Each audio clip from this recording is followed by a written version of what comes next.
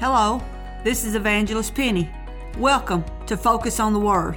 On today's podcast, we're going to be talking about trusting in the Lord. So stick around. I believe you're going to be blessed today.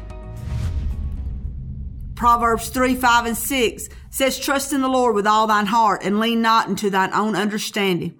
In all thy ways acknowledge him, and he shall direct thy paths." Growing up, I had a great family. We didn't have a lot of money, but we did have love for one another. My mother and father had 12 children, 6 boys and 6 girls, and I was the baby of them all. Like most young girls, we think our dads can do no wrong, and I was no exception. My dad loved his family. He was a good provider for us. But my dad started hanging out at the local bar. He began to drink. Every weekend, he would go to the bar, get drunk, come home, and pass out. He asked my mother to go with him, but she refused to leave us children. My dad got involved with another woman, and when I was 11 years old, he came home and told my mom he had found someone else and that he was leaving. This is where my issues with trust began, and I want you to know if you'd like to read more of my story, you can order my book, Misplaced Trust, off of Amazon.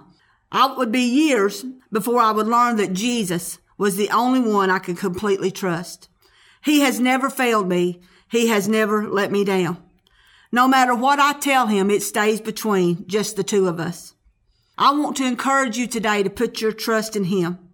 I want you to know that when others let you down or disappoint you, when you think you can trust no one else, understand this: you can trust God.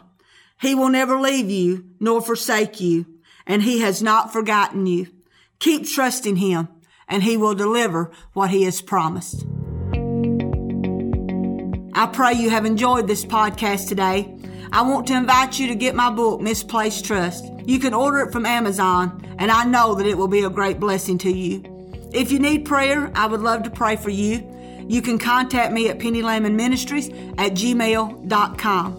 If you are enjoying the podcast, please tell a friend about it and join me here every Wednesday. I love you, and until next time, remember, focus on the Word.